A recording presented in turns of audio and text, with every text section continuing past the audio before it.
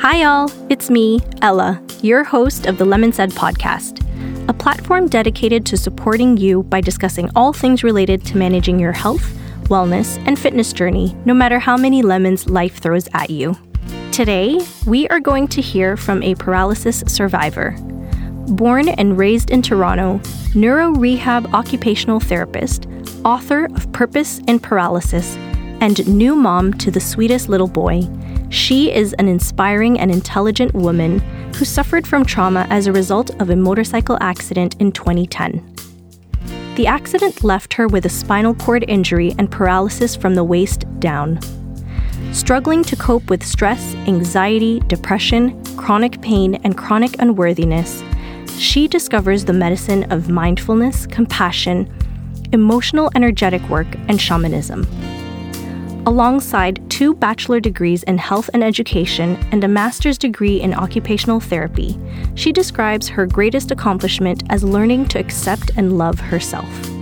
Her healing journey also led her to a call towards reconciliation and decolonization. Her experience, knowledge, and personal battle against trauma sheds light on our individual journeys and encourages utmost resilience. Welcome to the Lemon Said podcast, Jaisa Sulit. Thank you so much, Jaisa, for joining us today. I'm so excited to finally meet you. We've kind of been chatting over the last decade about our trauma. We have very, very similar stories, and I can't wait for everyone to hear Jaisa's story. But thank you for being here. Thank you so much for having me. I'm really honored to be a part of this. I'm honored to have you here. Last Google search. Special Agent Oso. It was my son's request. He wanted to watch this, and I'm like, what app is it on? Turns out it was on Disney. It was your son, right? My son wanted to watch it. Yeah, it was a cartoon, I found out. Book or podcast? Podcast, for sure. Really? I don't have time to read, but when I'm in the car by myself, I'll put on a podcast. Okay. I honestly thought you were going to say book because you've written one before. I know. But I think that's a score for me now. It is. Thanks. Fresh food or fried food? Fried first. That's a true Filipino. Yeah. Physical strength or mental strength? Hands down mental strength. Awesome. Yeah. And when life throws you lemons? You make lemonade! Yeah. On that note. We got a sip. Cheers. Cheers. Honestly, the best lemonade I've ever had. Thank you. Really? I'm not lying. She's just being kind. It's the 3rd time saying that. Everyone's going to start lining up, not for the podcast now. Just they're going to for be the coming drink. for the lemonade. I've never had it taste like that. Oh, man. Okay, so that was the fun part. Now we're going to get into the extra fun part, which is the interview itself. So I first want to let everyone know that I think Jaisa is an incredibly inspiring woman. So I think the first question that I naturally have to ask her, after all of her years of work experience, school, and just life, do you believe that you're the same person today as you were in your early 20s? Definitely not. And I sure hope not. Yeah, for context, like all of us, but I'll speak for myself. In my teens and 20s, I had little self-awareness. I wasn't aware that I suffered from chronic self-judgment and that I had no self-acceptance practice and thus no self-compassion, no self-care. So fast forward to now, I can say that I have that in my life. That's amazing. How did you come to discover that you had these chronic issues building up over those years? At what age or what point in your life did you say, oh shit, I need to deal with this? It was a year after my motorcycle accident. Okay.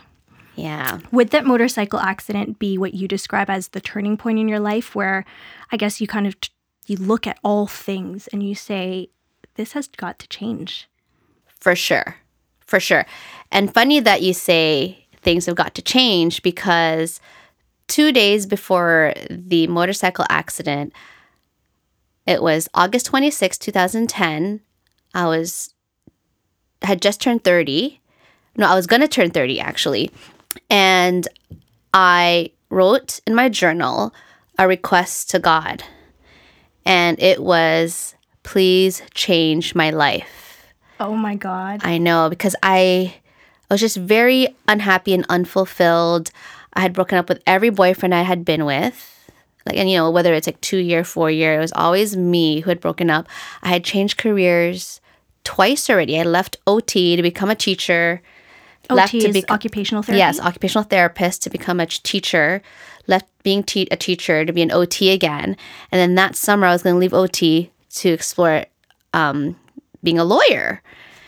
And I was trying to change everything around me, right? But not realizing that some interchange had to happen. And 2 days after that is when I had the motorcycle accident. Okay, I have goosebumps right now because that's exactly how my story happened, except it was one day before that I had that kind of reflection. I didn't write it down, but I had I prayed.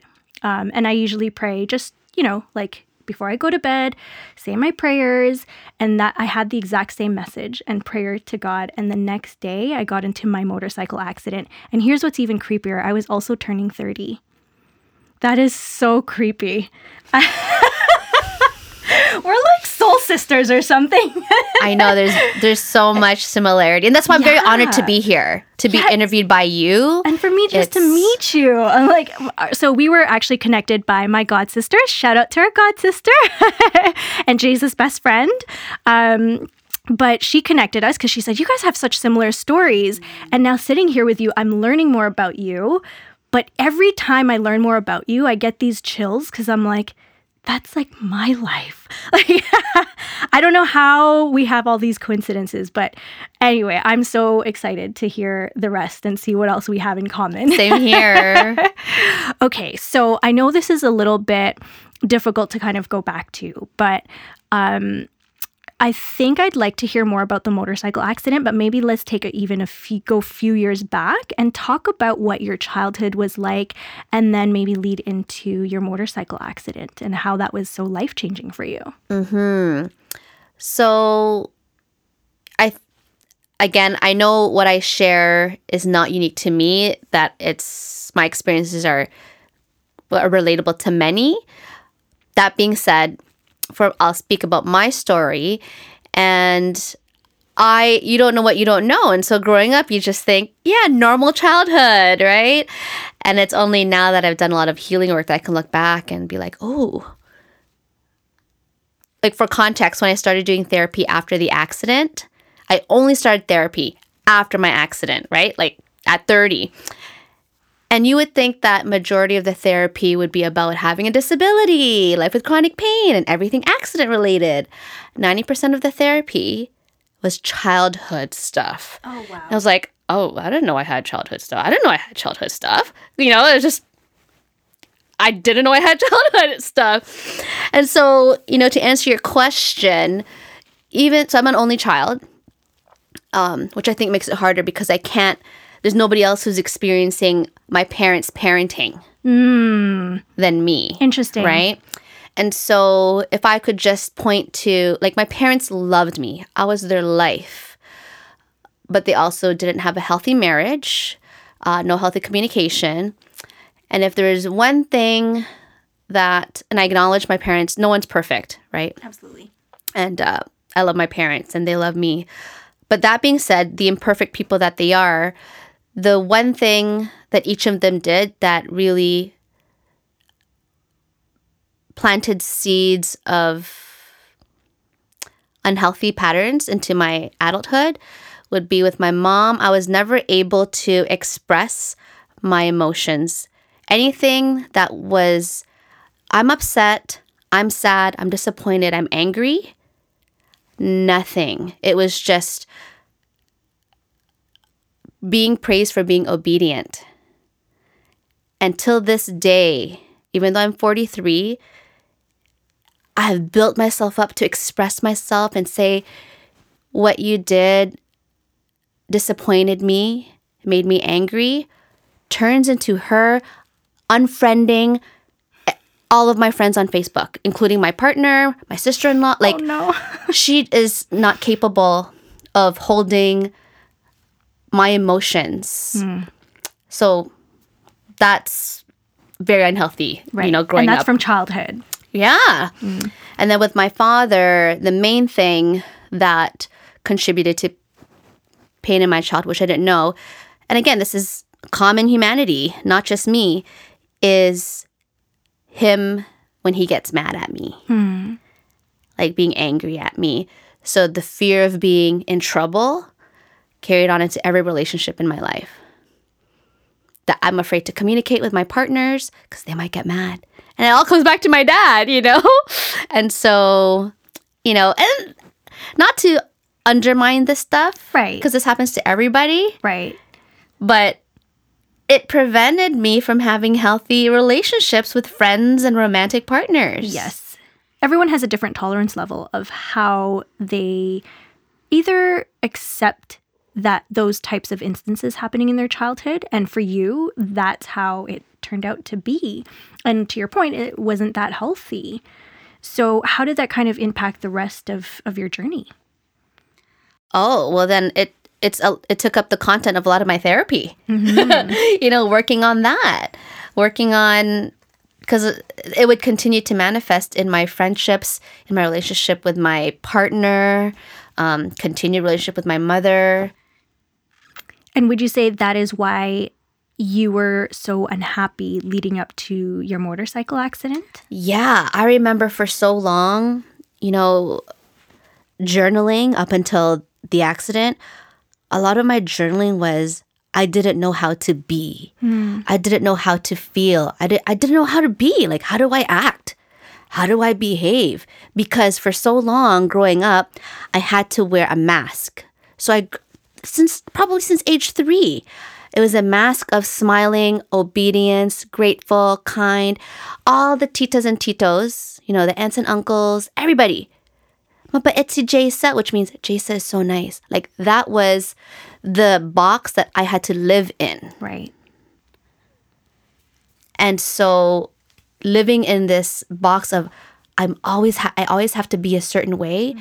You're like that for so long, it gets to a point where it's like, I don't even know how I'm supposed to be right now. Or like who how you are. I didn't know who I was. I didn't know. If you're not allowed to even acknowledge, if your feelings are not acknowledged by another person, how am I going to learn to acknowledge it? So if you don't even know how you feel, there's a basis of who you are. Yeah, I didn't know who I was. And that in turn, not predicted, but that changed how you perceived education as well. Did you not? Did you not pursue certain courses that helped you change or understand a bit of your past? Well, interestingly, I think if I were to turn back time, I would have gone into art. And that's what I was, quote unquote, gifted in. Like, I went into the gifted program for art. But because I was supposed to be a doctor. You were told you had to be a doctor. Yes. Okay, yeah. I went into the health stream. Something, because I didn't want to be a doctor, but I was like, I'll do something similar. Sure. So I ended up applying to nursing, life sciences, and phys ed. And I only chose phys ed because they got to go do camping. And my friends were there. So I chose phys ed because Lynn chose phys ed, our mutual friend who introduced us. So I chose phys ed for all these odd reasons. But it opened up the pathway for me to continue this curiosity I had about the body. Right. But I can't really take credit for choosing this course and was it really because of my history? Or I will say that taking mindfulness and self-compassion, those courses that I did later on after the accident, was definitely, I would not have taken these courses if it weren't for the challenging childhood that I had. Right. Okay. And also the impact of the accident on top of your childhood. Yes, okay. Exactly. So let's go into your motorcycle accident. You told us a little bit about what your thoughts were, your mindset, your lifestyle prior to. How did the accident happen? What were kind of, the things that you experienced in the thick of it? How were you emotionally, mentally? How did you handle it and how did you evolve? So yeah, up until that accident, I was just kind of lost and not that aware of, I just knew I needed change. And then the first year of my accident, I was actually usually excited and feeling great because for the first 3 months, I was an inpatient at Lyndhurst. And as an inpatient, life is kind of, for me, it was kind of cool because it was the first time I ever lived outside of home. So it was like my own space. Yeah. And people serving you. People serving me. And, you know, and I always had visitors. Every day I had a visitor. So it was nice. And then after that, you know, I did rehab full time, going like as an outpatient, supplemented with going into private clinics. But then it wasn't until the 1 year mark after my accident. So I had progressed in that 1 year from a wheelchair to a walker, from walker to 2 single point canes, then to 2 hiking sticks, and still needing a wheelchair for like long distances. So I was really progressing in that first year. But when the 1 year anniversary came and I still wasn't able to go back to work, because my job as a neuro-rehab OT is to help folks get out of bed, stand up, and help them walk. Which you can't do. How can yourself. I do that if I was still walking with 2 hiking sticks on my balance? So, and I thought I would be running by the time, you know, a year had passed. And I was still living with pain. And so I was like, this is my life now. I have to live with, you know, pain. I can't walk barefoot. I can't do Filipino folk dancing because you have to do that barefoot. Yeah. I can't snowboard. I can't run. Like, there are all these things. And so that's when I really started to get depressed and have anxiety. And so at the 1 year mark, soon after that, I went online and I literally Googled mindfulness free Toronto, because I knew about mindfulness through the employee wellness program at my work, because they would have like free mindfulness sessions during the lunch hour for staff. So that's how I heard about it. And since I wasn't at work for a year, I hadn't practiced mindfulness. I'm like, let's see what's free in Toronto right now. And that's how I found the 8-week program called Mindfulness-Based Stress Reduction by Jon Kabat-Zinn. And it was free because the guy who was teaching it, he was this retired guy who was passionate about teaching the course. And so I took that course, and over the 8 weeks, I developed this practice in becoming more aware of what I'm thinking, what I'm feeling, what I'm sensing, becoming like an observer of my experience. And not only did that capacity to observe yourself help me with pain, anxiety, and stress, but for the first time, I started to see myself and my patterns and how, oh my gosh, I think that, I believe that, I've been suffering. And that's when I realized that I had been suffering from chronic self-judgment. And it was more clear when I looked back. I was like, wow, I didn't even realize how unhappy I was. And because, you know, you could journal, but like in the moment awareness of what's happening and how, oh, that's why I feel this way. That's why I act that way. It's because I think that way. And I believe that. And to be able to just step back. So that's when I said, okay, I need to get trained in this and share this with others. That's amazing. And then is that the same time that you actually took the courses to become a mindfulness teacher? Yeah. So I had a really great auto insurance adjuster, which I just want to share that because normally it's negative. Right. But there are positive experiences, and the adjuster funded all of my flights and accommodation in Boston. Oh, wow. Where all of the training was. And obviously she paid for, well, she approved the funding of, you know, the training. So I was able to do, go to Boston 3 times over the course of 2 years to become a certified mindfulness-based stress reduction teacher. That's amazing. Yeah. Because to your earlier point, there are a lot of individuals, myself one, it was really, really hard getting support from the insurance companies. You're asking for the smallest things, like an extra physio appointment, and they're getting declined. So it's actually really nice to hear from your perspective that you had a different experience and you got the support that you needed to push through your recovery. And not having to stress about an adjuster that doesn't support me, that allowed me to focus on my rehab. Did you also have a lawyer that supported your case and your recovery? I did. And the first lawyer I had was recommended by a friend, like one of the titas who's like, oh, I know somebody who is a lawyer. And I was like, okay. And, I'm in ICU and just signing, contracts. And then it was after 3 months of seeing very suspicious activities, like submitting treatment plans that wasn't exactly what's done. And that happened a few times. And I was like, okay, I think these guys are just see me as a dollar sign. And so that was the first time that I learned that when it comes to the auto insurance industry and you have a file with somebody, like you've got an insurance file, that you're the boss. Because I didn't realize that, I could pick any lawyer, I could pick any case manager, I could pick any physio. Like, I'm the boss. Mm-hmm. I'm going to hire you. And if I'm not satisfied with your service, I can fire you. But they don't tell you this. Right. But I'm glad that I learned that way.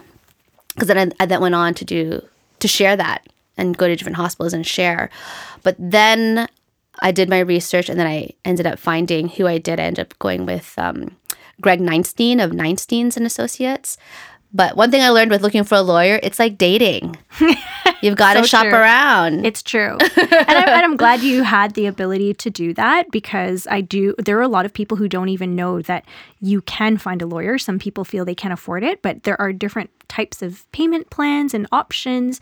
But your lawyer should be on your side as well as your insurance company. Yes. And they are on your side. And if you can, from the get-go, be on the same page and be like, you know what, lawyer, adjuster, you're both on my team. I don't want this.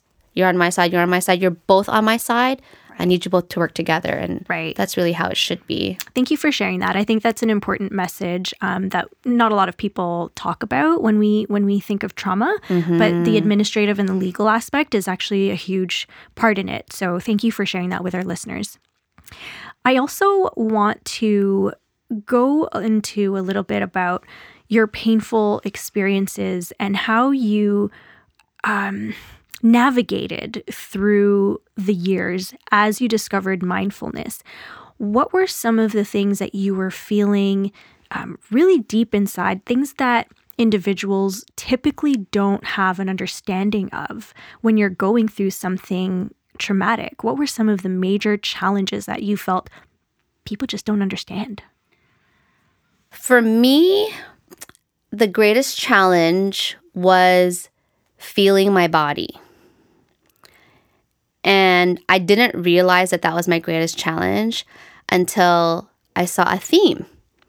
My physio would be like, my physio would do some kind of intervention and then he'd say, how does it feel now? How does it feel now? And I'm like, I wasn't paying attention. I'm like watching the TV, watching other people while he's doing what he's doing. So there was always that like, oh, I wasn't paying attention. I don't know what the difference was. I don't know how I feel. And then, whether I'm like on the massage table or, doing cranial sacral or whatever it is, they'll be like, what do you feel here? What do you feel that? I'm always like, I don't know. Like, I learned throughout the years that I don't live in my body. Like, I don't feel. And so that being said, the hardest part was then learning how to feel into my body. And then learning that when you start feeling into your body, you will feel things, or I started feeling things that I had not felt, that I was probably repressing. And so, for example, 4 years after my accident, I was doing an intervention called somatic experiencing. It was a retired nurse who moved into the work. And a lot of what these people do is all kind of similar. They kind of guide you into your body and they tell you to pay attention, what's coming up, and they'll guide you like, what do you see? What do you feel? And for me, I felt like there was like a piece of wood in my neck. And then it's all about going deeper. Okay, let's describe it more. It's all about whatever cueing they give, whether it's visual or feeling. It's about just journeying into the body more, into parts of yourself that you don't feel. And then all of a sudden, I started bawling. And this is just one example. This is multiple stories like this. But this is just one example that I started bawling so hard, and I knew people down the hall could hear, and it was grief and fear of the moment when they put the collar on me when the ambulance came. But for 4 years, I had repressed the emotions that come with, oh my God, I have a spinal cord injury. I can't move my legs. I've got a collar around my neck. And I never once expressed the fear and the anger. Like, number one was the fear. Right. And I know there's like a shock element there. But and then very similar, like it wasn't until 3-4 years after, again, a similar kind of therapy. This time it was body talk. And then, she does it in a different way. But again, coming into the body, what do you feel? What do you see? What's happening? And then going deeper, and all of a sudden, and it's not always ending up in crying, but it's just meeting a part of you that was not expressed, and it stays in your body. Right. And the journey to that is hard because it requires courage, but it requires this capacity to feel, if I never did that. And again, like, it goes back to my childhood. I wasn't allowed to express anger or fear. It's always just, okay, thank you. Right. Like, so then I really didn't have that capacity to feel a body that feels a range of emotions. I'm so surprised that it took you 3 to 4 years after your accident to feel, because when you go through physical trauma, in addition to the emotional and the mental, you're in pain, physical pain. How were you translating that physical pain then if you weren't really feeling? I think, like, mindfulness, the practice of being curious and acknowledging pain. So, pain arises in my feet or back. Mindfulness is what helped me to, what's going on here? Okay, I feel a sharpness, 5 out of 10. I'm having thoughts of life sucks. I'm having emotions of frustration. Okay, maybe I should sit down and rest. So there's that, like, turning towards with curiosity. So what's going on right now? What am I thinking, feeling, sensing? But when there is another person's presence, and it doesn't matter who it is, but usually it's like some kind of healer, therapist, body worker, when you have somebody else who's giving compassionate presence, that then allowed me to go deeper, because I normally needed guidance to go deeper. Right. Right? It like, wasn't something you were doing on your own. Yeah, like my mindfulness just took me to, like, okay, I feel this in my skin, but they would go deeper listening, like. And that's probably where I can take my mindfulness practice on my own, is like be more curious to go deeper. But, I'm on this journey of living into my body, and right. I still need somebody else to guide me in deeper into, like, are these memories held in our fascia? Is it held in our nerves? Is it held, like, it's, the body's a mystery. But, I don't think I could get to those, like, unlock those repressed experiences by myself. Right. Even though I could work with pain, the physical pain, but the emotional pain is deeper. Have you heard of the face healing method and lymphatic drainage? After suffering from Bell's palsy, commonly known as facial paralysis, at the age of 33, Carolina decided to change her habits and live a balanced and healthy lifestyle to heal her face, mind, body, and soul.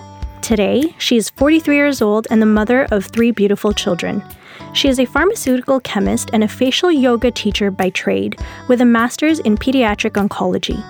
She has witnessed the transformation on the faces of more than 6,000 women who, with real testimonies, have shared their journey in the awakening of facial awareness. Carolina is now offering face yoga, lymphatic, and body drainage at Sweat and Tonic Spa in Toronto. Her 7-day face yoga challenge is also available online. For a limited time only, Carolina is offering 10% off these services. Simply use Lemonade10 at checkout to redeem your offer today. That's LemonAID10 at checkout. Okay, so it sounds like for the first 3 years, you were kind of tolerating the pain at surface level. and addressing more of an immediate concern. How do I address this sharp pain in my knee or my elbow, but not understanding what's behind it from an emotional perspective? Yes. Okay. Yes. Okay. Yeah. And what I started to learn, into year 3, 4, 5, 6, because I still do therapy to this day, that every time I had one of those releases, my gait and posture always improved immediately. And I'd be like, why is that? And because that part of your body is now able to move freely with the energies flowing through it. The nervous system is able to move through it. It's just, it can function more optimally because it's not holding onto this where energy is not flowing. Attention wasn't moving. Right. That's so interesting because I personally have not made that connection yet in my recovery. But it's something that I definitely want to explore because there are some things that I can't explain sometimes. And I want to know what's causing it. And, if it doesn't come up in an X-ray or an MRI, I'm like, okay, I guess it's okay. But sometimes it's not. Yeah. In Canada, North America, even as Filipinos, so much of this world is colonized with a type of thinking that requires scientific evidence. Right. That requires if I don't see it, if I can't measure it, it doesn't exist.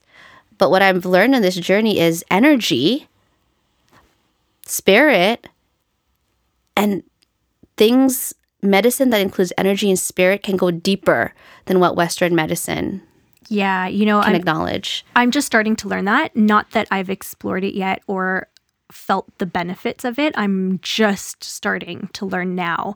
And I'm really excited to see what it will bring to me. But I am a victim of that mindset. I'm like, if you can't prove it, I don't want it. That's Sorry. how I was too. That's how I was. Until you get desperate. That's the only time I opened up to it. Right. I got desperate. Right. And that's essentially where I am now. So I'm excited to get to the point where you are today. But I want to go take a little step back because you touched on childhood trauma a couple of times, but also your heritage. Both of you and I have a lot in common. One of them being our culture. And as you were talking about your childhood, I'm like, yeah, that was mine too. That was mine too. So there's got to be something here that shapes who we are because our cultures that stems way back. They're similar and it shapes us. So I understand that you are a second generation immigrant from the Philippines and like myself, but I'm curious, what role do you feel your parents played in your upbringing throughout your childhood? Yeah, especially because I didn't have any siblings. I did have my grandmother, my Lola, who helped raise me.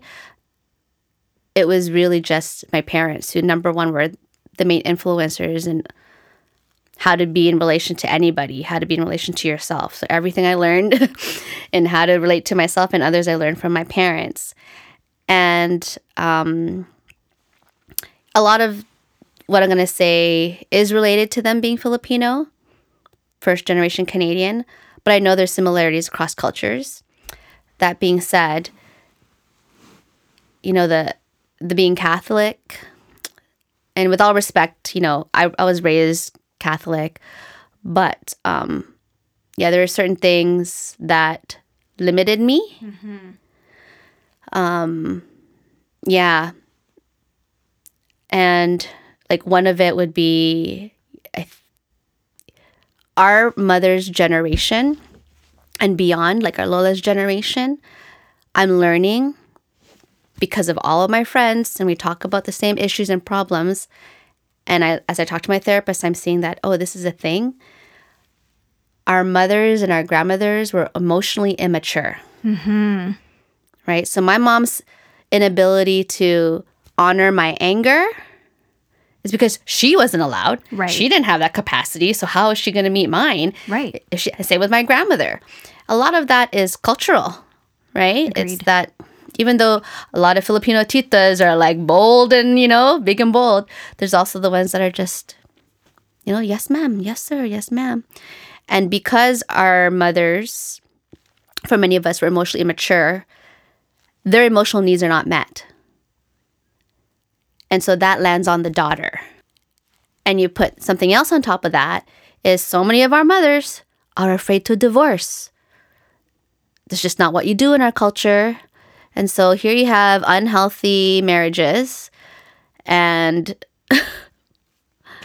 they don't know how to communicate, and it's just, they just stay together and just growing up in an unhealthy, like that's the biggest thing that you can give to a kid is a happy marriage, happy father, happy wife.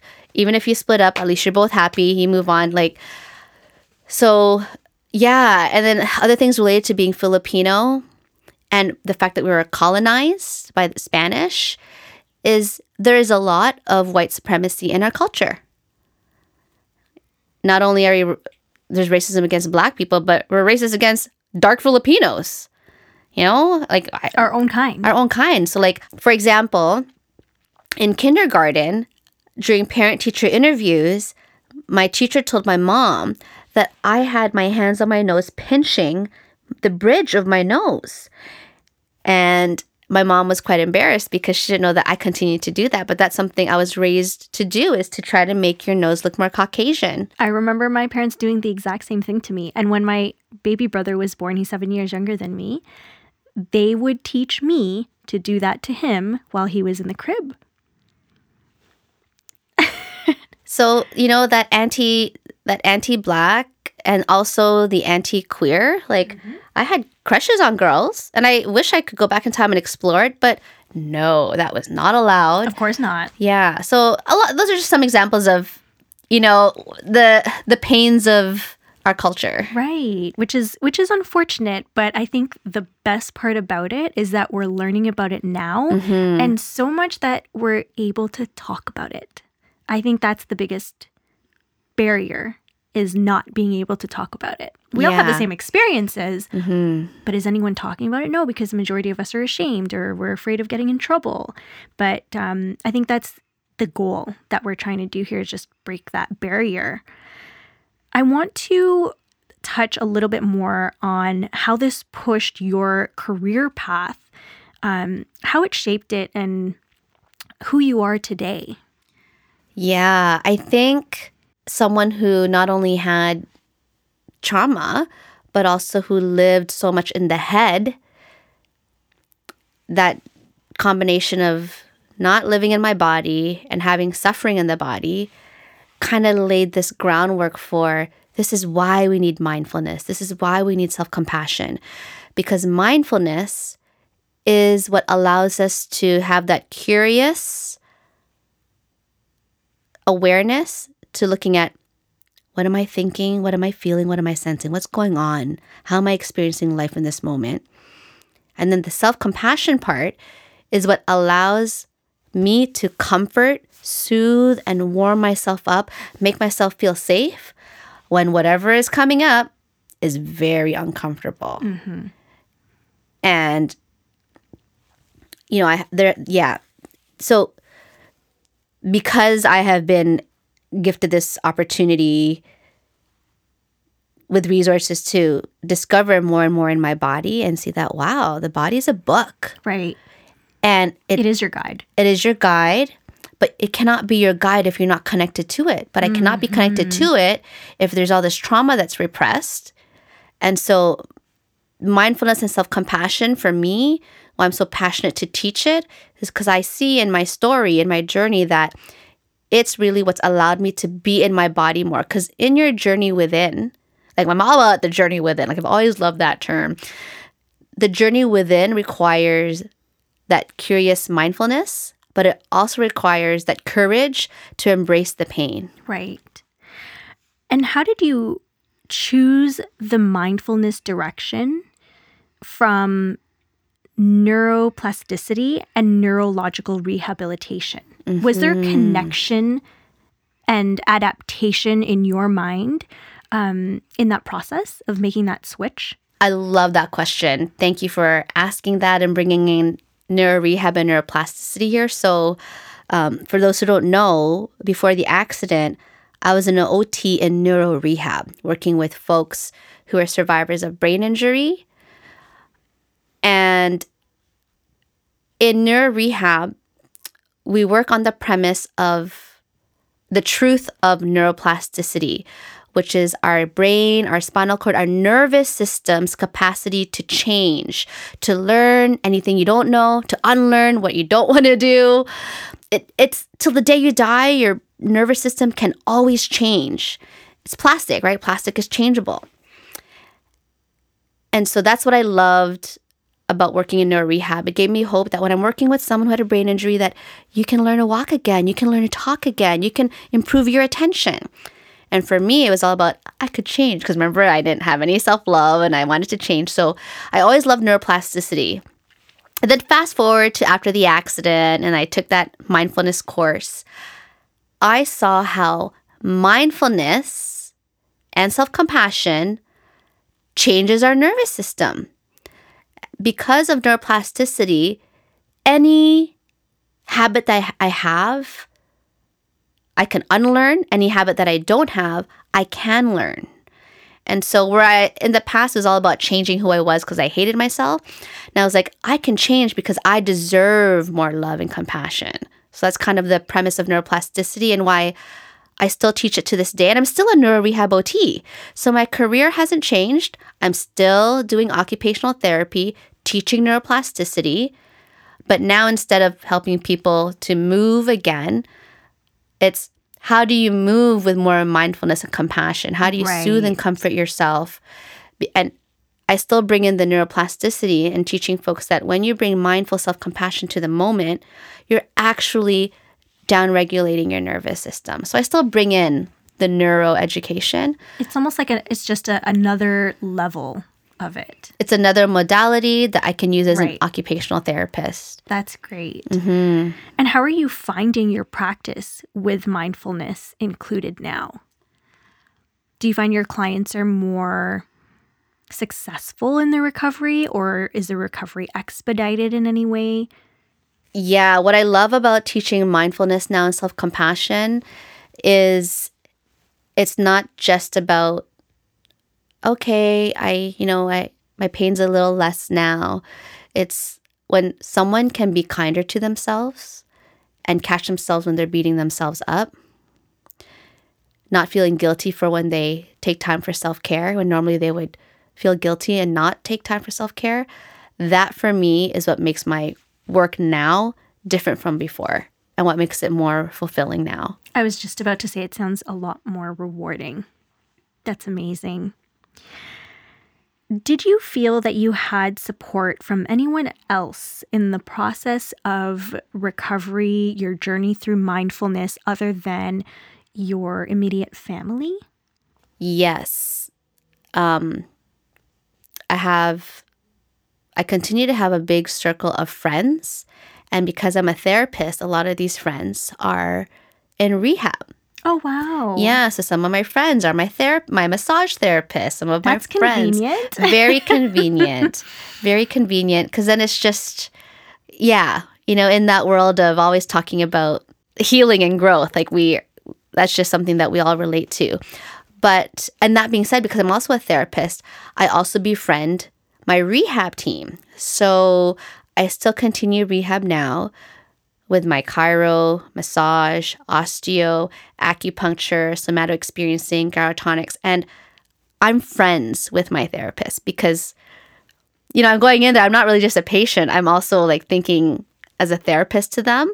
And so that's really big that I've got a community of people who are very passionate about the body. Yeah, that's actually really amazing because you need to trust your therapist. Yeah. The fact that you had that rapport with them already, I think worked to your benefit. Mm-hmm. And I'm hoping that through this podcast, we can help our listeners build that rapport with some of the experts that we listen to on the podcast, because it is important to trust the person that you're working with. If you don't, it's very, very difficult to make progress. Yeah, and they don't deserve your money. Yeah, that too. Exactly. Yeah, that's something I've learned now, again, with that whole I'm the boss. Yeah. If you're not satisfying my needs, my limited financial resources has to go to where it's actually helping me, right? Absolutely. But I also think, there are some individuals where you have to manage your expectations, right? Like, I think you and myself have gotten to a point in our recovery. I think yours, you said, was a 1-year point. Mine was about 6 months where I thought I'd be back in the gym squatting. I actually told the doctor I'd be back by day 2 from the accident. I literally did not think that my injuries were that bad. I thought I could do it. And it took me almost 5 years in total, right? So, I think, yes, I absolutely think you're the boss and you are your own advocate. You have to be your own advocate in your journey to recovery, but you also need to be mindful and manage your expectations realistically. And I appreciate you sharing your experience because it's very humbling, right? As someone who has achieved so many physical goals in your life and knowing that you have the capacity to push your body to certain limits and then to be humbled and be like, you can't. Yeah, it stops here. And having to rebuild that, well, you need to change your mindset. It took me a very long time to change that mindset, as I'm sure it did for you too, because you knew where you wanted to be at the 1-year mark, but that's not where it ended up. So that's so interesting. What is the biggest challenge that you faced in your journey, not only your journey to recovery, but in your whole life? What was the biggest challenge for you? 2018, so 8 years after the accident, and I had been practicing just mindfulness. I didn't really have a real self-compassion practice yet. And up until that fall of 2018, I already had a feeling that something was missing in my practice. Because mindfulness can feel like torture sometimes, because mindfulness is about accepting, don't try to change, accept, be with.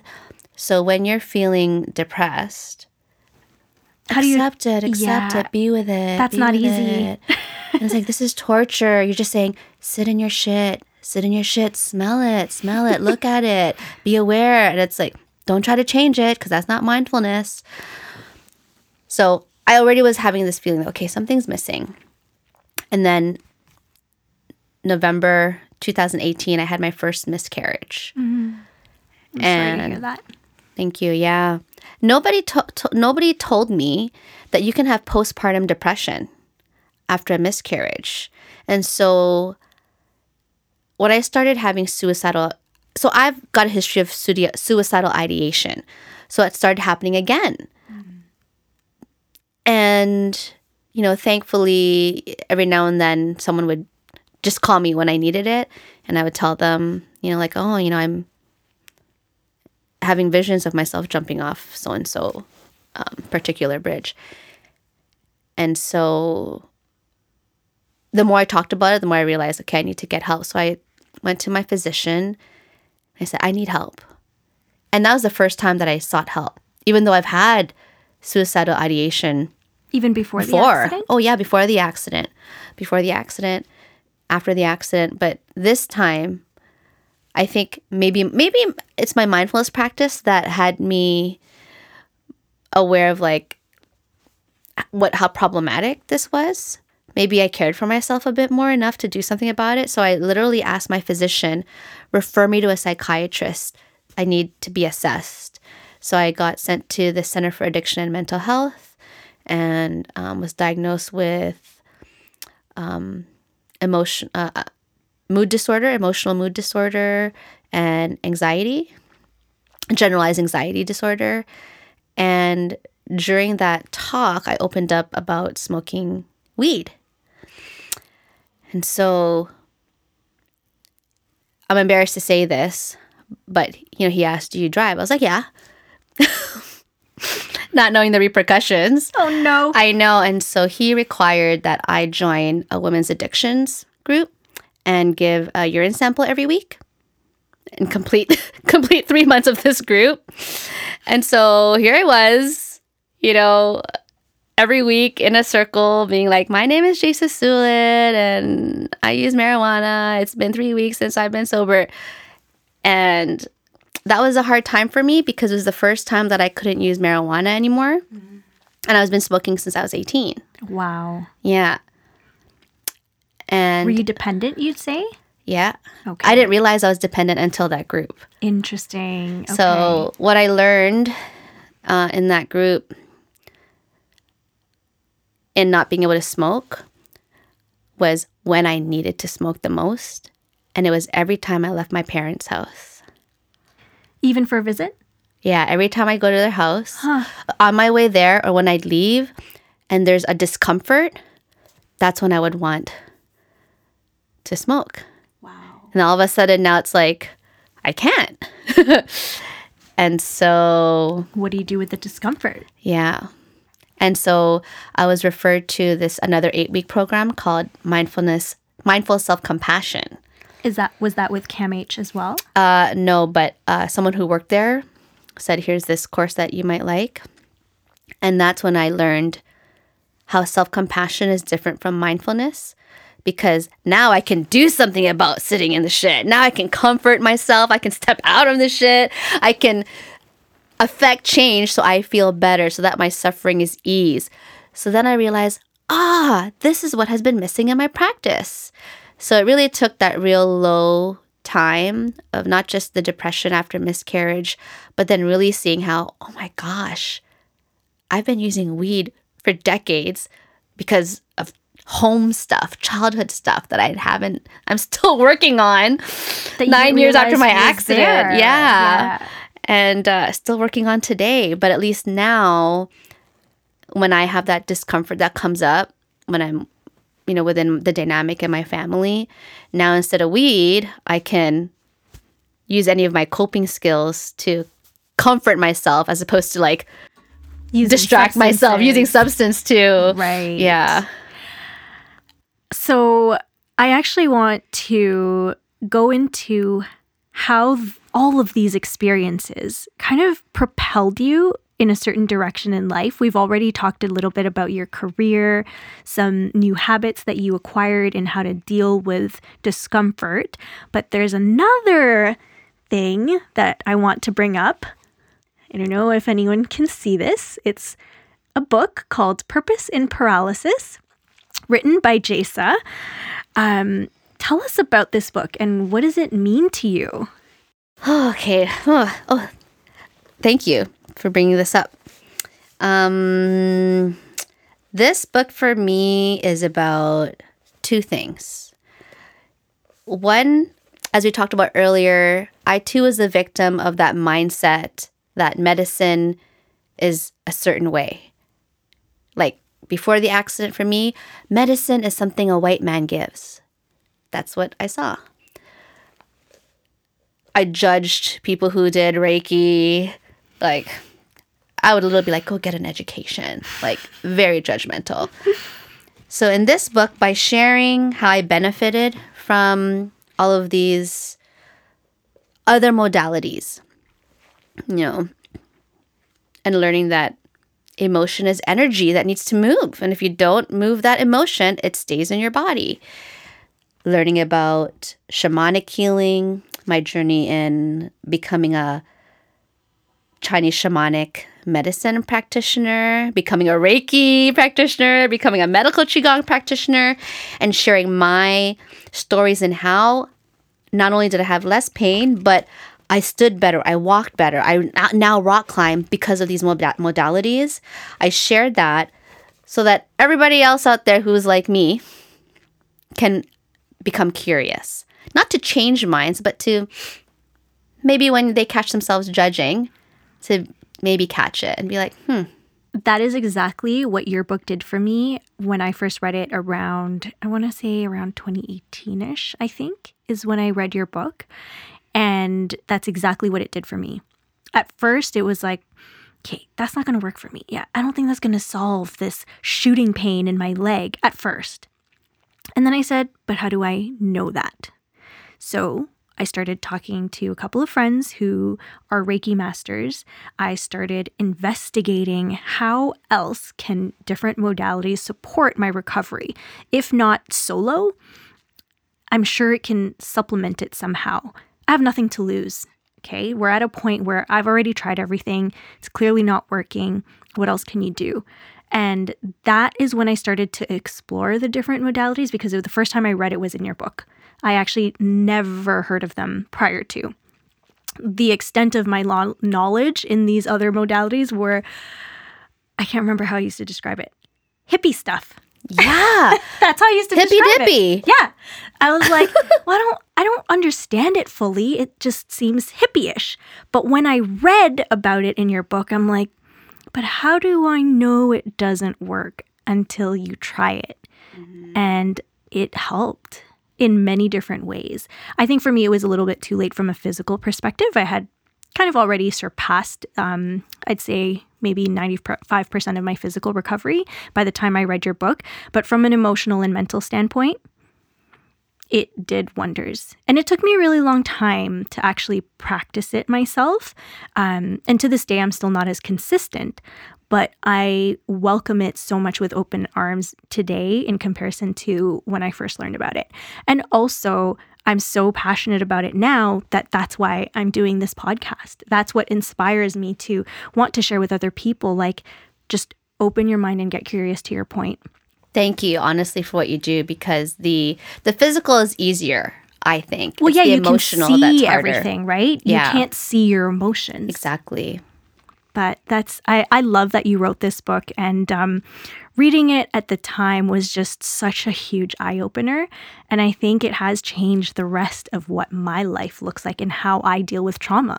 There are times when I might not need a Reiki master, but then when there are times that I do, I know exactly where to go and where it fits in my life. Yeah. And like, I did that obviously so other people can change their mind, but obviously to give hope that there's other stones unturned. And so that's the first reason. The second reason, maybe the main reason, is it seems like it's a book on how I learned to walk again, because I did learn to walk again, but it's more so how am I continuing to learn to stand in my truth? Because for so long, I didn't even know how I felt, let alone my truth. So how can I stand in this sense of knowing who I am? Right.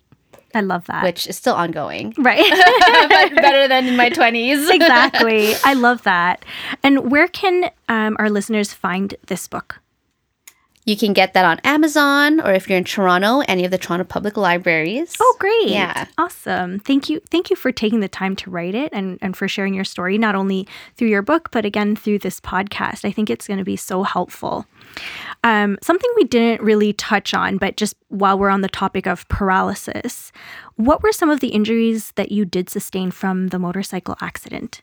Okay. Because I accelerated into a curb and my bike and myself got thrown 10 feet across the air, hitting a fence, and I landed on my head. Landing on my head caused what is vertical compression. So basically, my spinal cord was squeezed, and that caused the 12th thoracic vertebrae, so in the middle of the back, that vertebrae burst into pieces, and because that burst, that's what caused 60% compression of my spinal cord, hence not being able to move from the waist down. And so, fortunately, majority of that burst disc was removed, a bone graft from my left hip taken to replace that vertebrae. Oh, and they also removed as much of the bones that was compressing my spinal cord as possible to decompress it. And then they stabilized that new bone graft in my back with 2 rods and 8 screws. So that would be called an incomplete spinal cord injury as opposed to complete, because it wasn't completely cut. It was an incomplete spinal cord injury. So that means that I am now able to walk, but not barefoot. My coordination is off. So I've got strength, but not the ability to coordinate movement, and decreased sensation, and some bowel and bladder stuff. Decreased sensation to touch. Wow. Yeah. How are you coping with that today? We are now, what, it's going to be 13 years this August. You know what? I've been coping well until I became a mother. Because then there are more things that I cannot do. I realize I can't. He always wants, carga, carga, which means carry me. And it's like, I'm always saying, I can't carry you. And then my child asks now, are you in pain? Are you in pain? Because if I'm not in pain, I can carry him. But if I'm in pain, so I know he's asking if I have pain, because then if I don't, I'll carry him. And it's like the little things. Guy. Like I live in a townhome complex where the parking lot is underground, but I can't carry him and groceries. So every now and then, depending on how much groceries I have, we'll park above ground. But you can't park above ground unless you're a visitor. So I'll have to register my car as a visitor. Like, so these little things that if I didn't have a disability, and then just, I can't help but wonder, how's this impacting my son? Yes, having a mom who's disabled. Anyways, it's definitely harder now as a parent. Yeah, but good on you for pushing through all of those little challenges that we take for granted. And by we, I mean fully abled individuals. We kind of get frustrated when your phone rings at the wrong time or the doorbell goes off and your dog's barking like crazy. But how about all the other things that others experience that we don't go through? Mm-hmm. So thank you for sharing some of those challenges, which are actually pretty big. I know it sounds small. Thank you for validating it. Absolutely. I actually have another question about the motorcycle accident itself. But before I get to that, for people who are listening who are riders, were you wearing protection at the time of your accident? Just a helmet. Gear. Okay. The accident happened while I was taking lessons at Centennial College. And they said wear gloves, boots, leather boots, and denim or leather.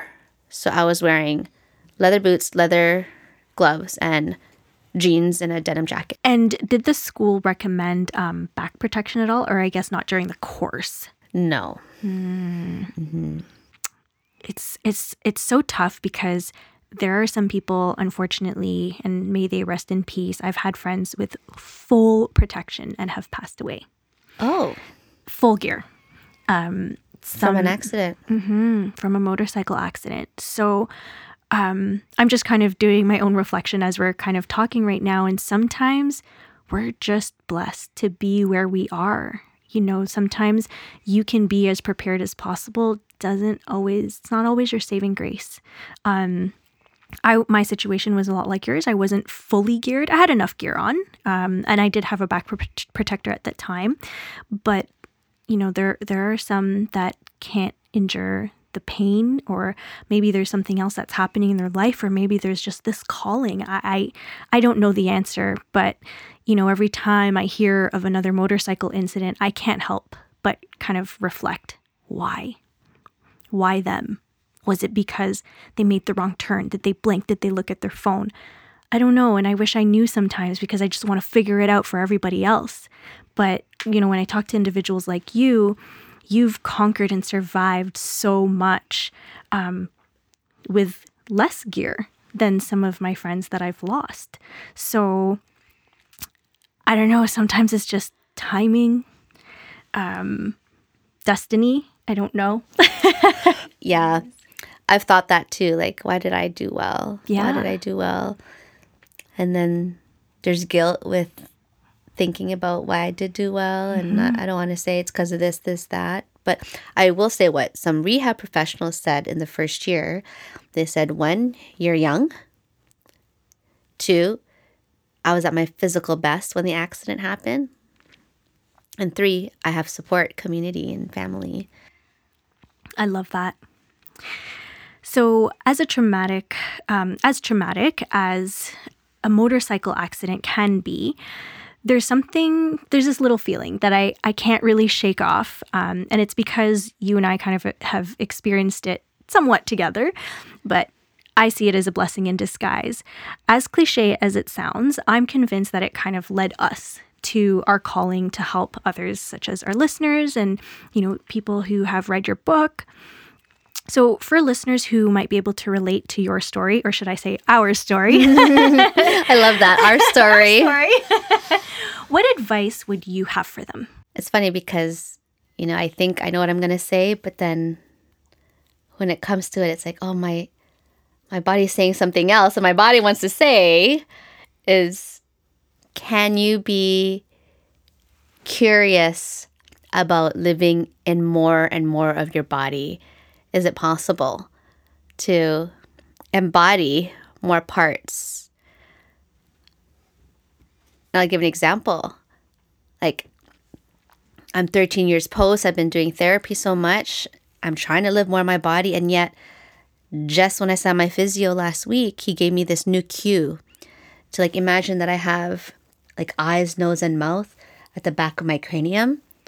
And he's saying that just so that I could pay more attention to the back of my head. Because as a busy person, my attention is always moving forward. So you can see when I'm walking, it's like I'm falling forward. And then so in addition to paying attention to the back of my head, as if I'm looking and smelling what's behind my head. So that energy is going that way, not just that way. Also imagine like a kangaroo tail, and I'm leaning on it behind me. Again, he's great at giving me these cues so that where my attention goes affects how I move.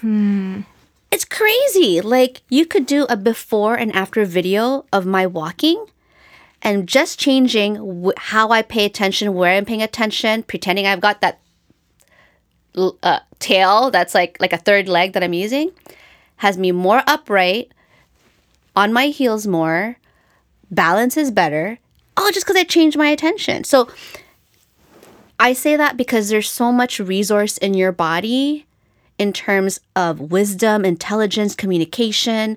There is a knowing, even in terms of like how you move, like whether it's less pain or more range or whatever it is, just living in your body more with more curious attention, what's going to happen? So that's my advice is, can you bring more curiosity to how you live and feel in your body? I love that. And I particularly think that it resonates with me as a rider because and a lot of riders will know this, but when you first get on that motorcycle, and most people have seen this YouTube video, Flick of the Wrist, I think it's called. That's how a lot of riders learn to ride in Toronto.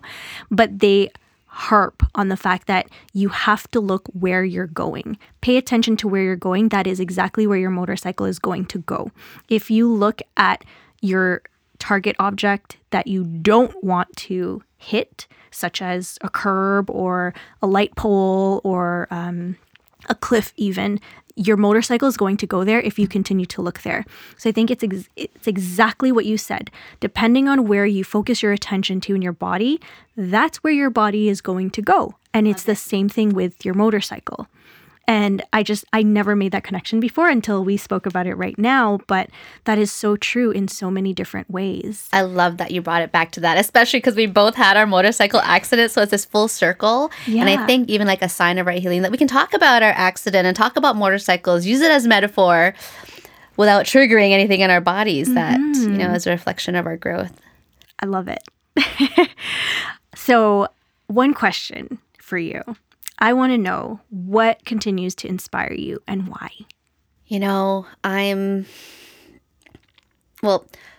Two things. One is, again, the body. Like, it's just amazed that I'm still learning more about this body and there's still potential to improve. Like, so for anyone with an injury or illness, like, there's so much more we don't know about the body than what we do know, right? They say you only use 10% of your brain. So, like, I think that has to do with attention, consciousness, energy, spirit. Like, so I'm very inspired about the body because there's so much more to learn, meaning there's so much more to experience.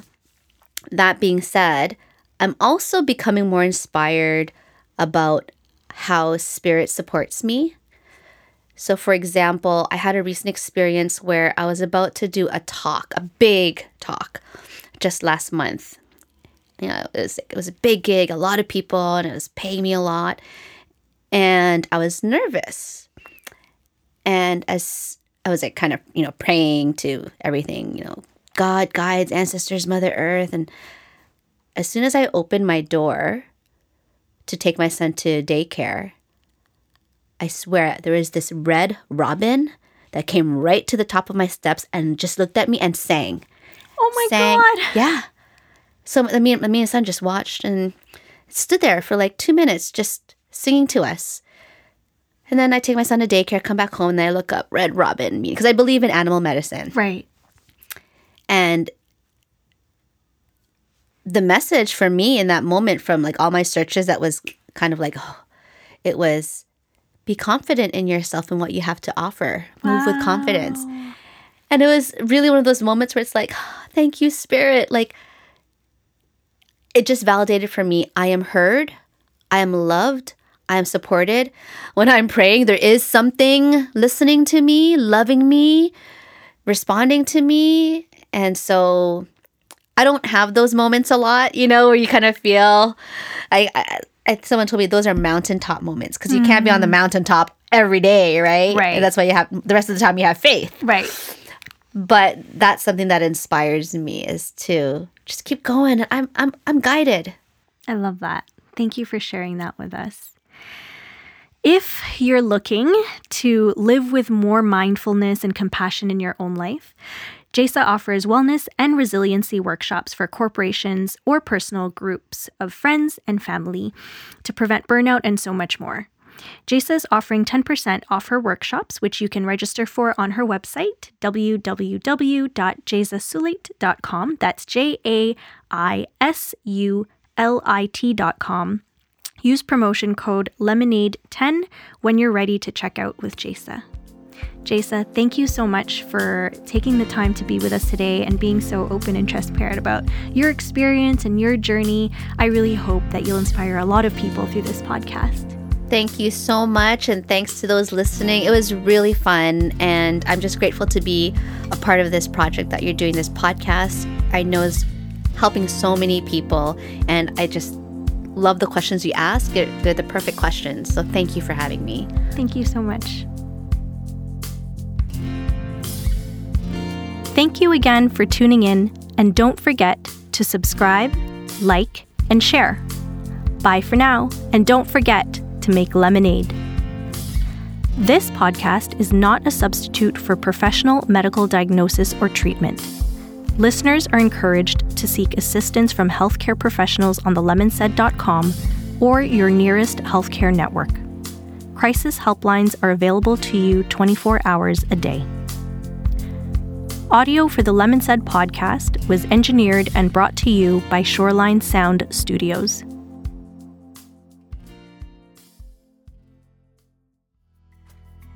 Most people are looking to understand one or two things when it comes to their body. The first thing is, why am I stuck?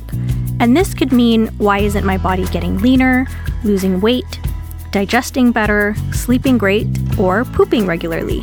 These are just some of the concerns that you may have. That's why Be Elite has created a 5-step assessment. This is the first way of figuring out why you're stuck. It's also their signature way of deciding what needs to be done to get to your goals. So what do they look at in the assessment?